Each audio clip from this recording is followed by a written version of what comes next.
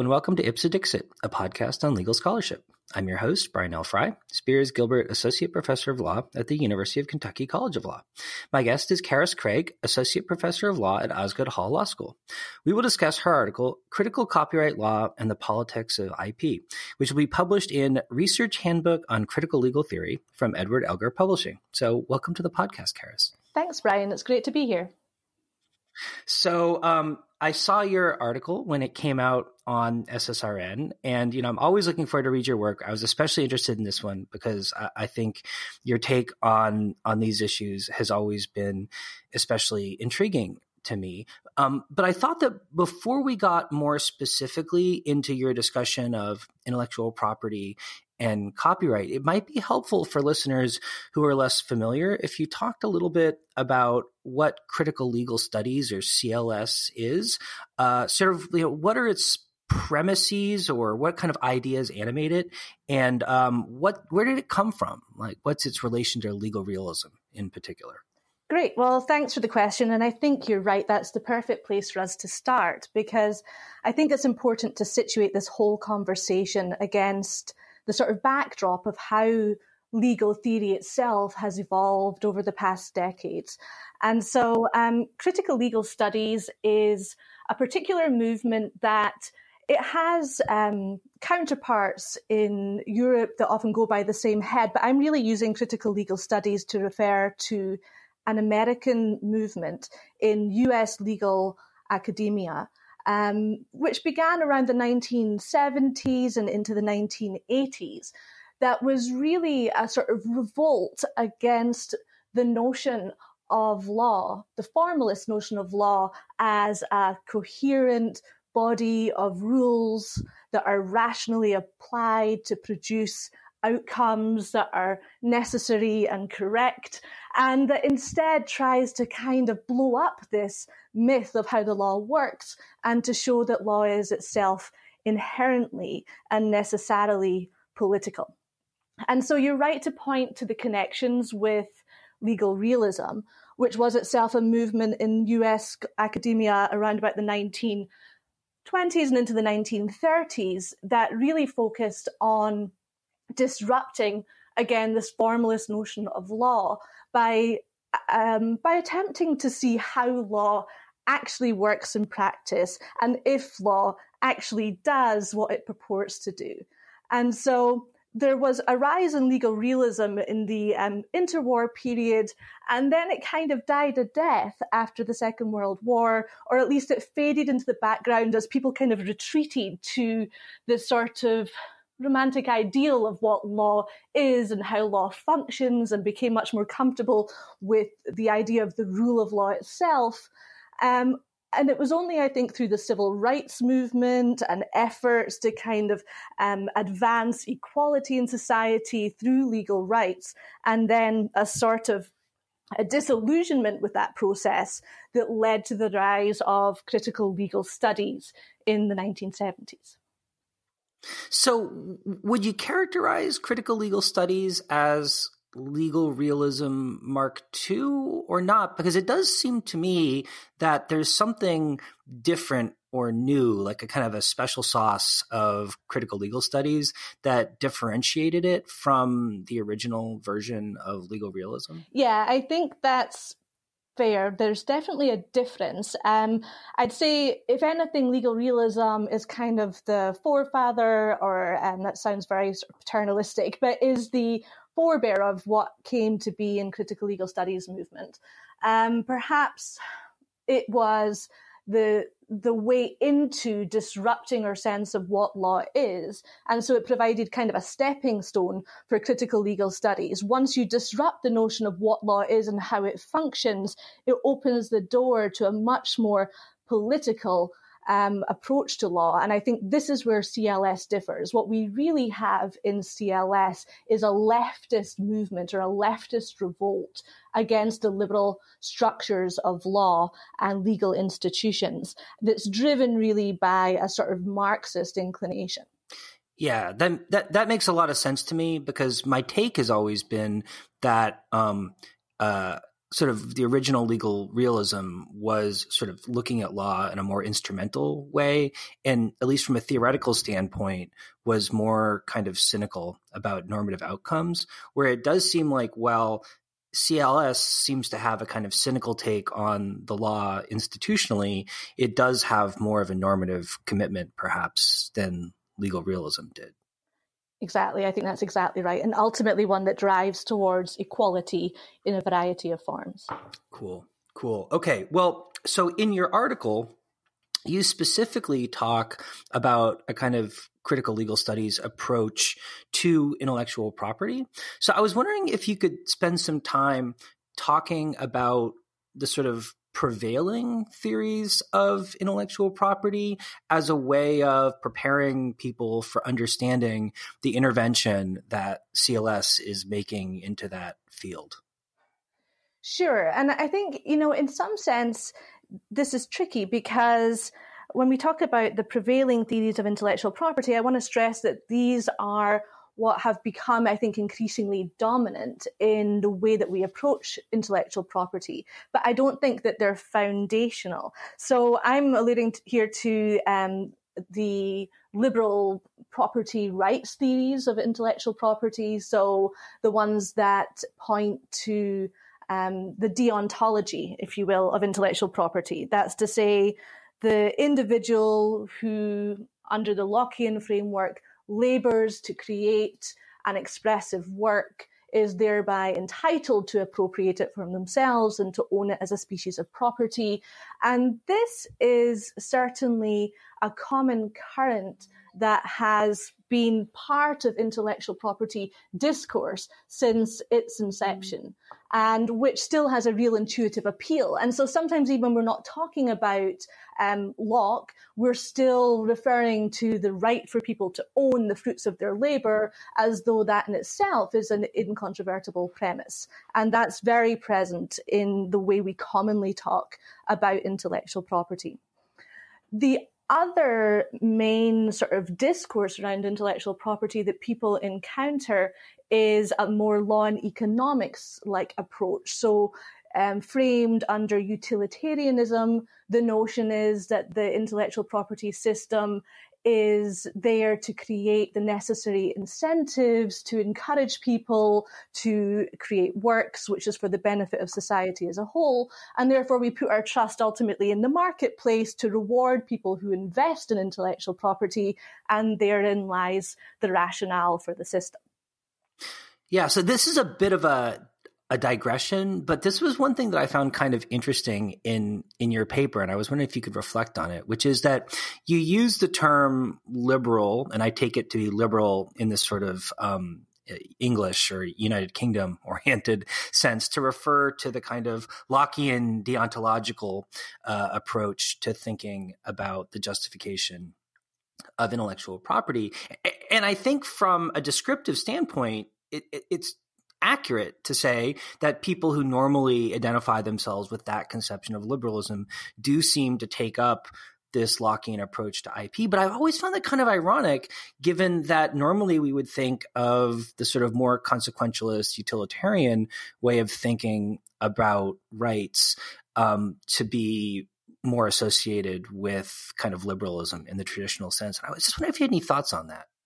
Yeah, that's a really interesting question. And there's certainly something just about the semantics of this discussion that, in one sense, I think it is quite culturally specific. And then I think it depends on what body of scholarship we're pulling upon, what we mean by liberal and how that resonates. And certainly, in the way that I've set those two things up as being sort of opposing approaches, or at least different approaches to intellectual property, it is important to note that the relationship between them is actually much more complex. So that's to say, even in a sort of Lockean theoretical model where we're allowing the law to protect rights as a matter of natural justice, Locke, of course, was also concerned with the fact that the creation of the power to appropriate would allow man to do what is actually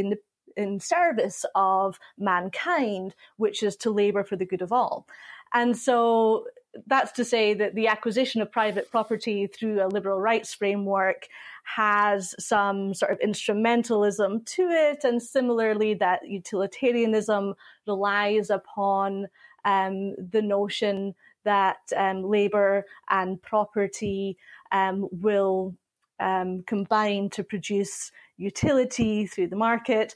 And so these concepts are muddy, but I think it can all fit under the broad banner of liberal, as you've described it here, Brian. I think that's fair.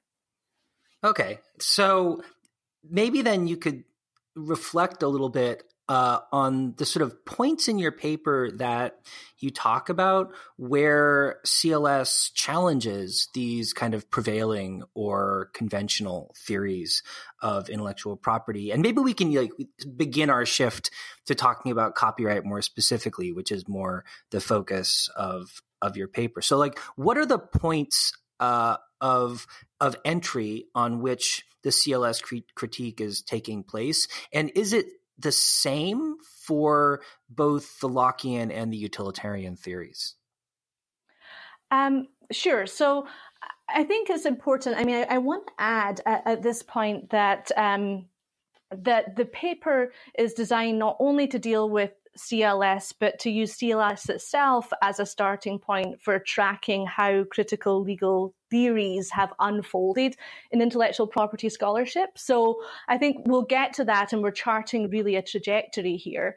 I actually do begin with the realists by talking about the initial critique of the concept of property itself, and then the construction of intellectual property as a species of property in a way that is sort of self-legitimizing, in a way that seems to provide a justification for the creation of rights based upon a recognition of value or an identification of pre-existing property. When in fact, of course, what's happening is that the law is creating rights and new sources of wealth when it does so. So I'm talking here rather obliquely, I'm afraid, about Felix Cohen's intervention in 1935, I believe, when he was talking about the growth of trademark law and the protection of marks as forms of property. And he was pointing to the way that courts purported to discover property and therefore to move to protect property, when in fact what they were doing is using legal rhetoric and reasoning to essentially create property or to create exclusive rights and therefore sources of wealth. And so for me, that's the main entrance into understanding the force and then the trajectory of critical theorizing in intellectual property scholarship, is to look at the ways in which the very idea of intellectual property as property has been tackled in that scholarship throughout. So one of the things, but just to say, one of the things I point to for the CLS movement specifically is their critique of the way in which the law reifies its constructs. Law's reification. Law relies upon fictions and presumptions that have a way then of becoming real in the world. Law makes itself true in the world. And so one of the clear instances of this in the scholarship is pointing to the way that we've used the concept of intellectual property to essentially construct and legitimize the idea of ownership over intellectual works, over intangibles. So, as you know, one of the things that interests me and that I think is nicely reflected in your paper is the way that intellectual property rhetoric and metaphors and language and heuristics encourage people to think about the justification or theorization of intellectual property in particular ways. And I was wondering if you could point to some examples of that and how it works. Yeah, so the language of intellectual property itself, from a number of different theoretical angles, actually, intellectual property scholars have tried to critique the use of this language for the reason that you've pointed to, and you do so effectively in your work on IP metaphors, which is that it is a metaphorical construct that does a lot of work in justifying something through a vehicle that is not really appropriate to the task. So that's to say, the language of intellectual property has allowed two things to happen over the course of the past decades. One of them is that as new kinds of commercially valuable intangibles emerge in the marketplace, we have recognized value, and then we have found if there's value, there's a right, and that has to be propertized and owned by an individual, and therein we find intellectual property. So it has allowed the intellectual property creep to capture new things by analogizing across categories. So patents are just the same as copyrights, and that similar logic must apply to trademarks and to design and to publicity rights and so on. And so our comfort with the concept of intellectual property allows us to sweep more and more under that umbrella. The other thing it does, and this is also, I think, your point, Brian, is that it really allows for the reliance on a whole set of heuristics and assumptions about why we protect property to translate into our understanding of intellectual property when they really have no place there. So even a basic realist lens would tell us to look to the reason why the law grants protection as it does and how the law actually functions, and if it functions in the way we mean it to function. And we can see if we ask those questions of property, traditional property or physical property, which is inherently scarce, we're going to come up with very different answers about why we have a private property system than we will if we ask that question about intellectual property, where what we're really doing through law is manufacturing a scarcity that doesn't and needn't exist. So I felt like your paper did a great job of pointing to how this realist critique of intellectual property language and of law more generally sort of exposes the mystification of the language of the law in order to sort of normalize existing legal categories.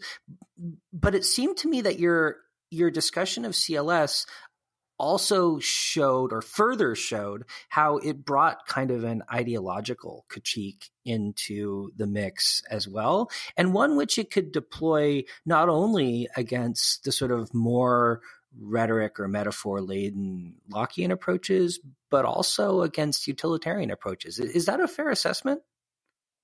Yeah, I think that's right.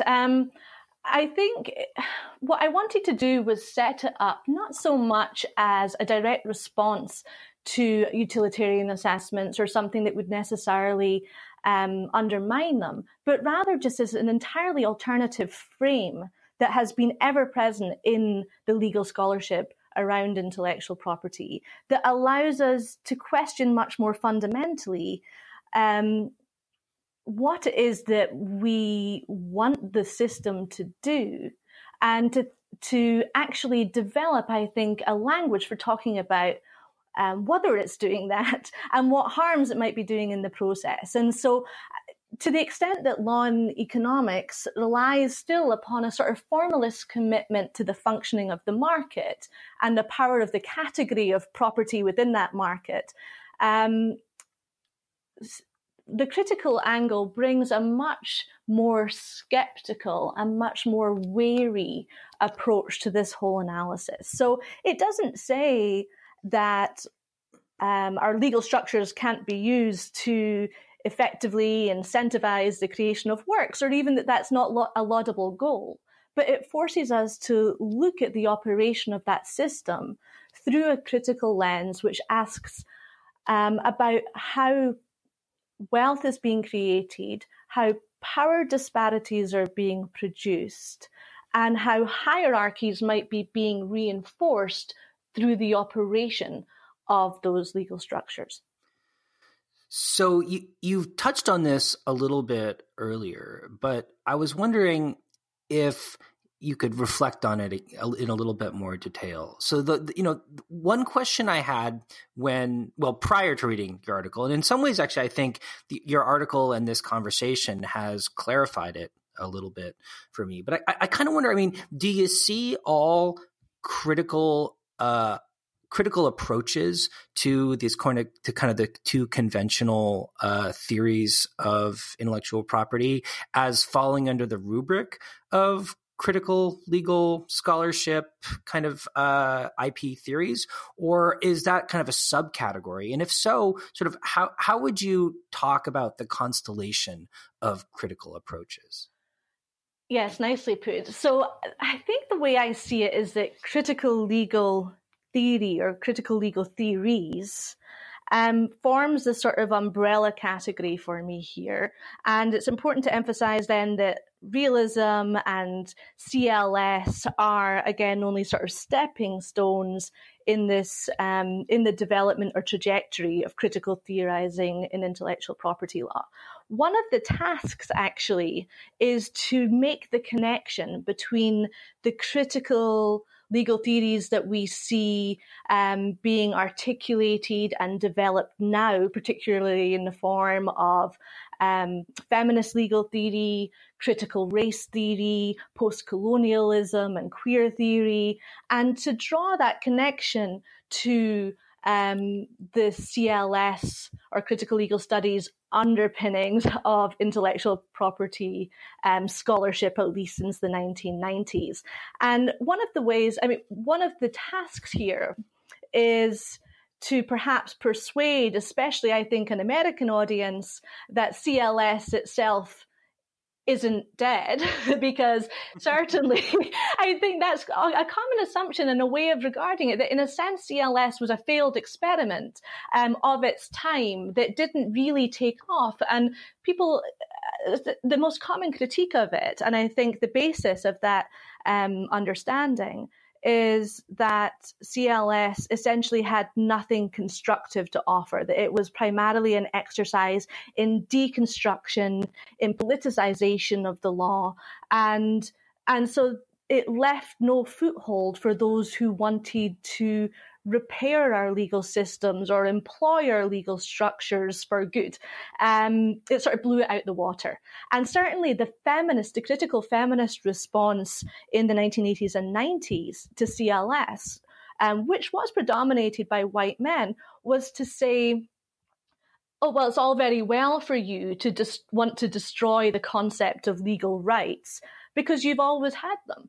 And, maybe there are people who need to be able to hold on to and have faith in the power of legal rights and legal systems and liberal concepts of equality in order to advance their political interests. So don't take that away. And so I think that, some would say that was the point where CLS kind of died and rolled over and other critical voices took over. But I think another perspective, and the one that I hold, is that CLS kind of let go of the reins and accepted that this was the sort of natural trajectory of the insights that it had presented. A deconstructionist movement is never the end point.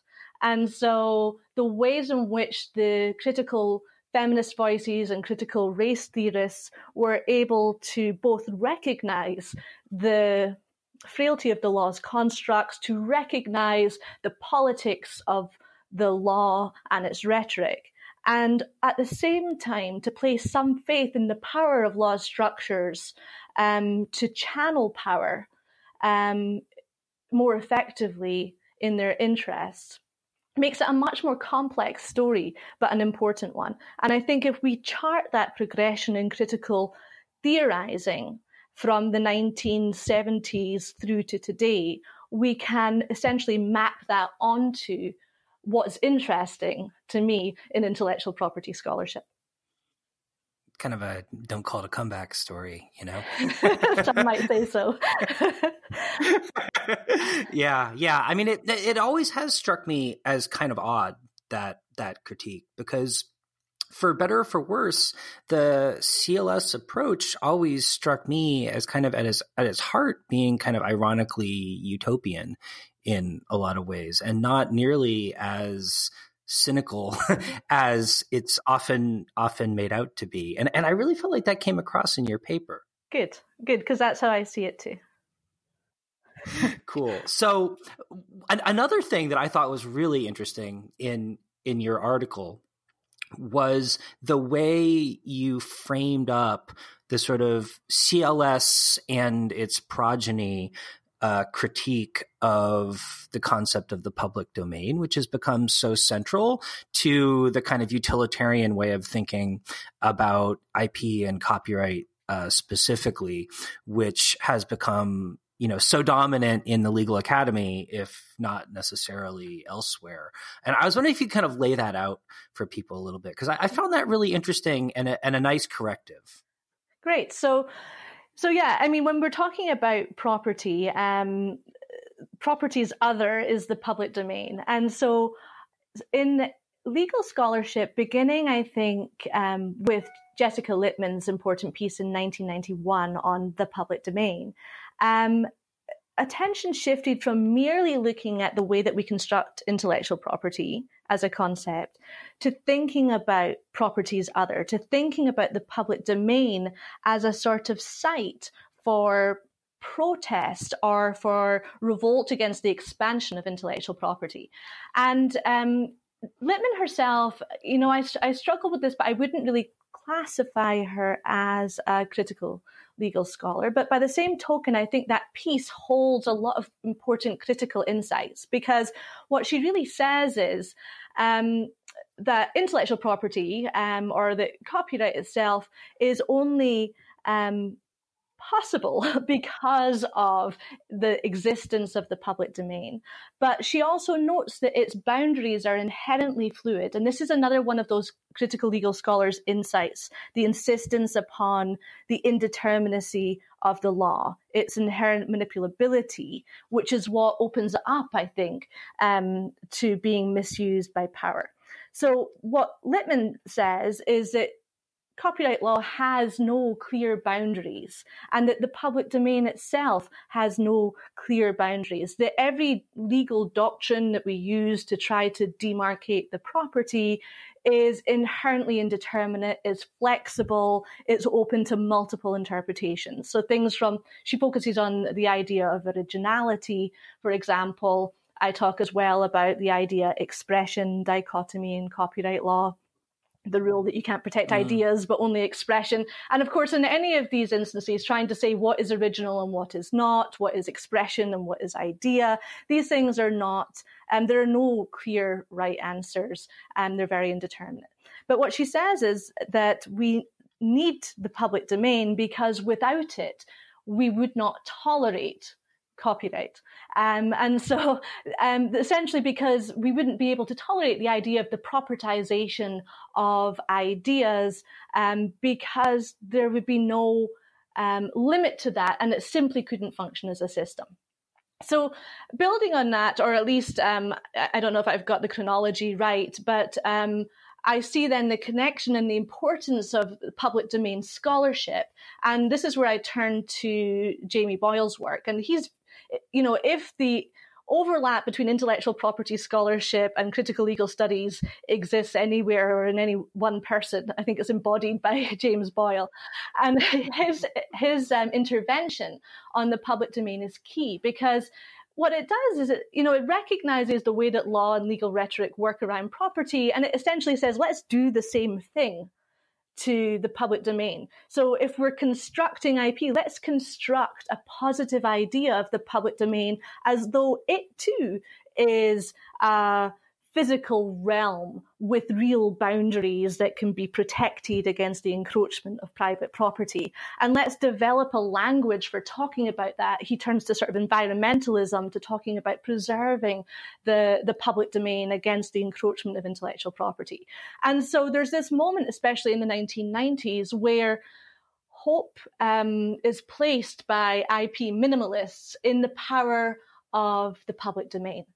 And the reason why this becomes interesting when it comes to charting the development of critical theorizing is that this kind of turns on itself at a certain point, especially with the intervention of Mahadi Sundar and Chandra, when they say, well, you accuse people of being romantic about intellectual property and the author, but here we are being romantic about this public domain.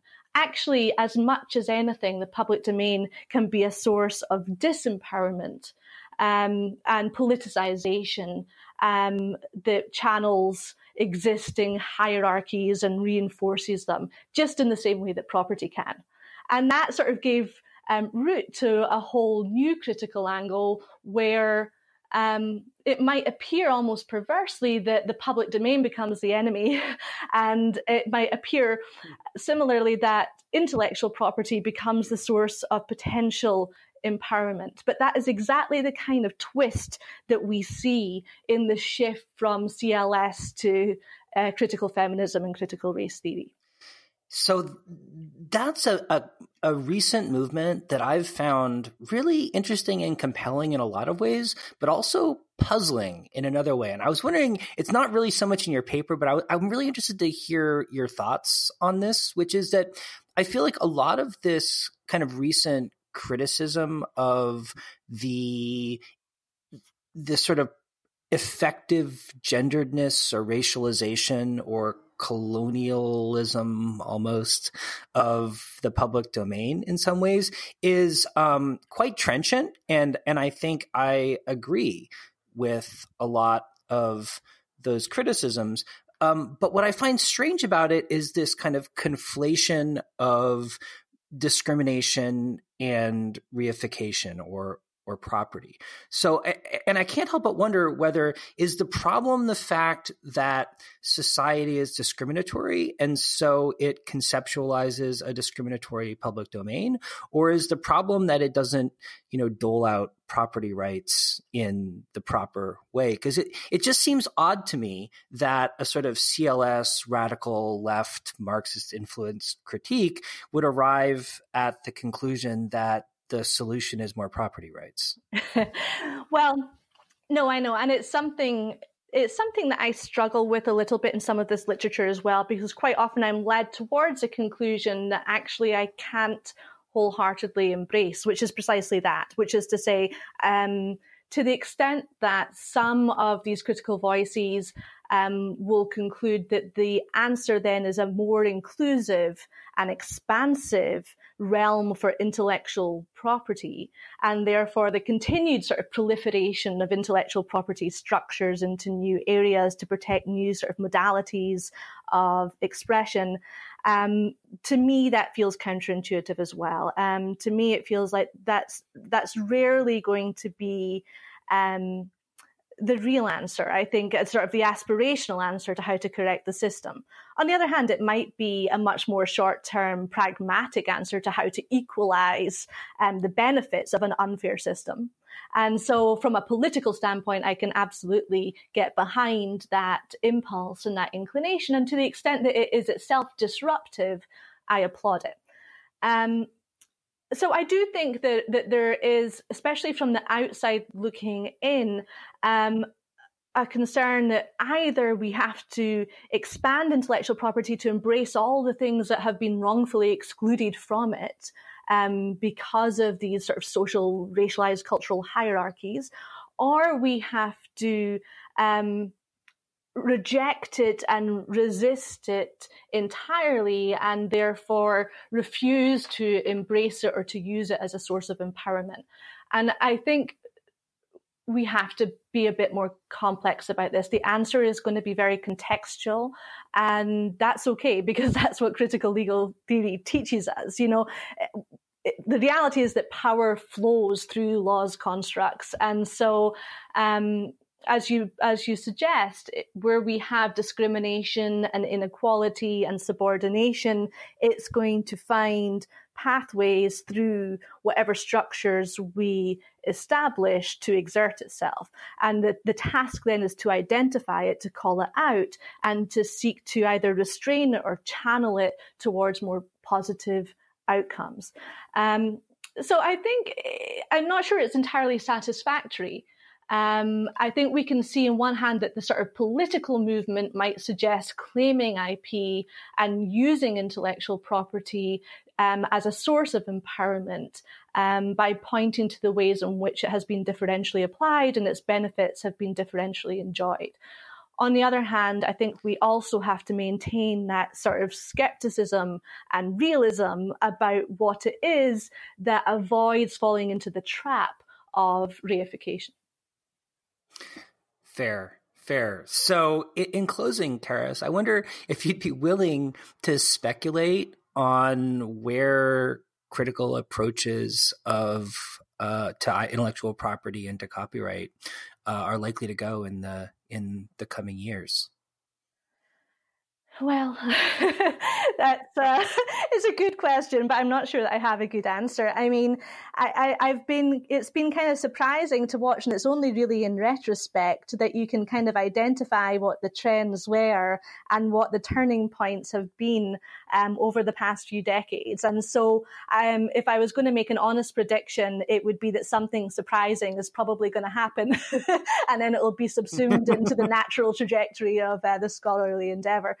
But I think right now that the point that I want to emphasize is that there's this whole strand of intellectual property scholarship that is propelled by this critical impulse and that refuses to simply sort of subject itself either to the rights-based theorizing or to the sort of law and economics approach, but instead is going to be driving home the sort of political implications of this system. And I think that is what we need in a time when intellectual property or ownership over essentially information capital is going to be absolutely key to determining who holds the reins of power in the digital age.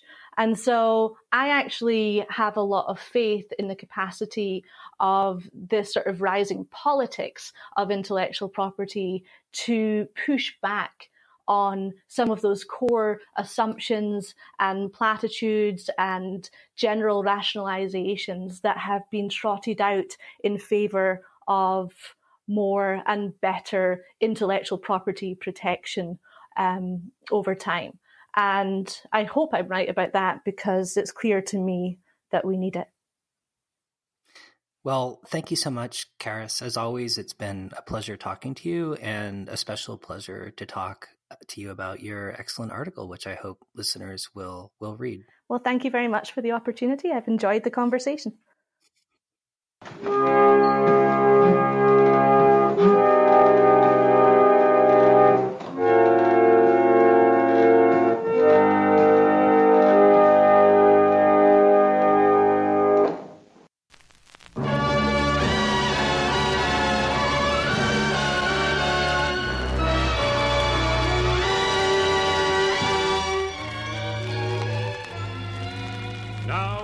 Should a man in his right mind shell out a buck, get himself stuck for a civic endeavor that's meant to last forever as a center for the arts?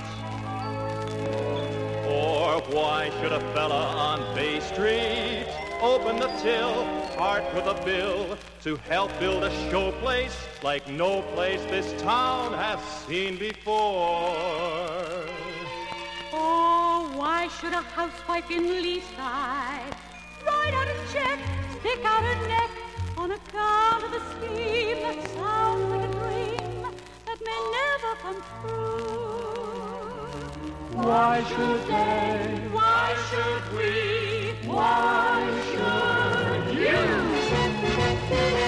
Because you like the big town, you like the lights, Yorkville and Bloor Street on hot summer nights. Because here's where things happen. Yes, here's where things happen. Big town, big scheme, big dream. Because you like the big time. You like the sights, crowds along Yonge Street and opening nights. Because here's where things happen. Yes, here's where things happen. Big town, big scheme, big begin at the start of it. This dream is your dream too. So grab a slice of it cheap at the price of it. Make that big dream come true. Because this is the right time, right now and here, to build a showplace for Centennial Year. Because here's where things happen, so let's make it happen. Big town, big thing, big town, big dream. Bravo!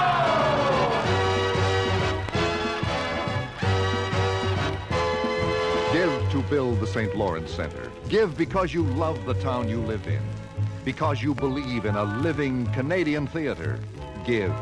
For yourself, for your kids, or just for the wonderful night on the town fun of it. Give your help, your enthusiasm, and give your dollars. Because money talks, and sings, and dances, and puts on plays and concerts, and says, "Happy birthday, Canada." Give to build the St. Lawrence Center. Because this is the right time, right now and here, to build a showplace for Centennial Year. Because here's where things happen, so let's make it happen. Big time.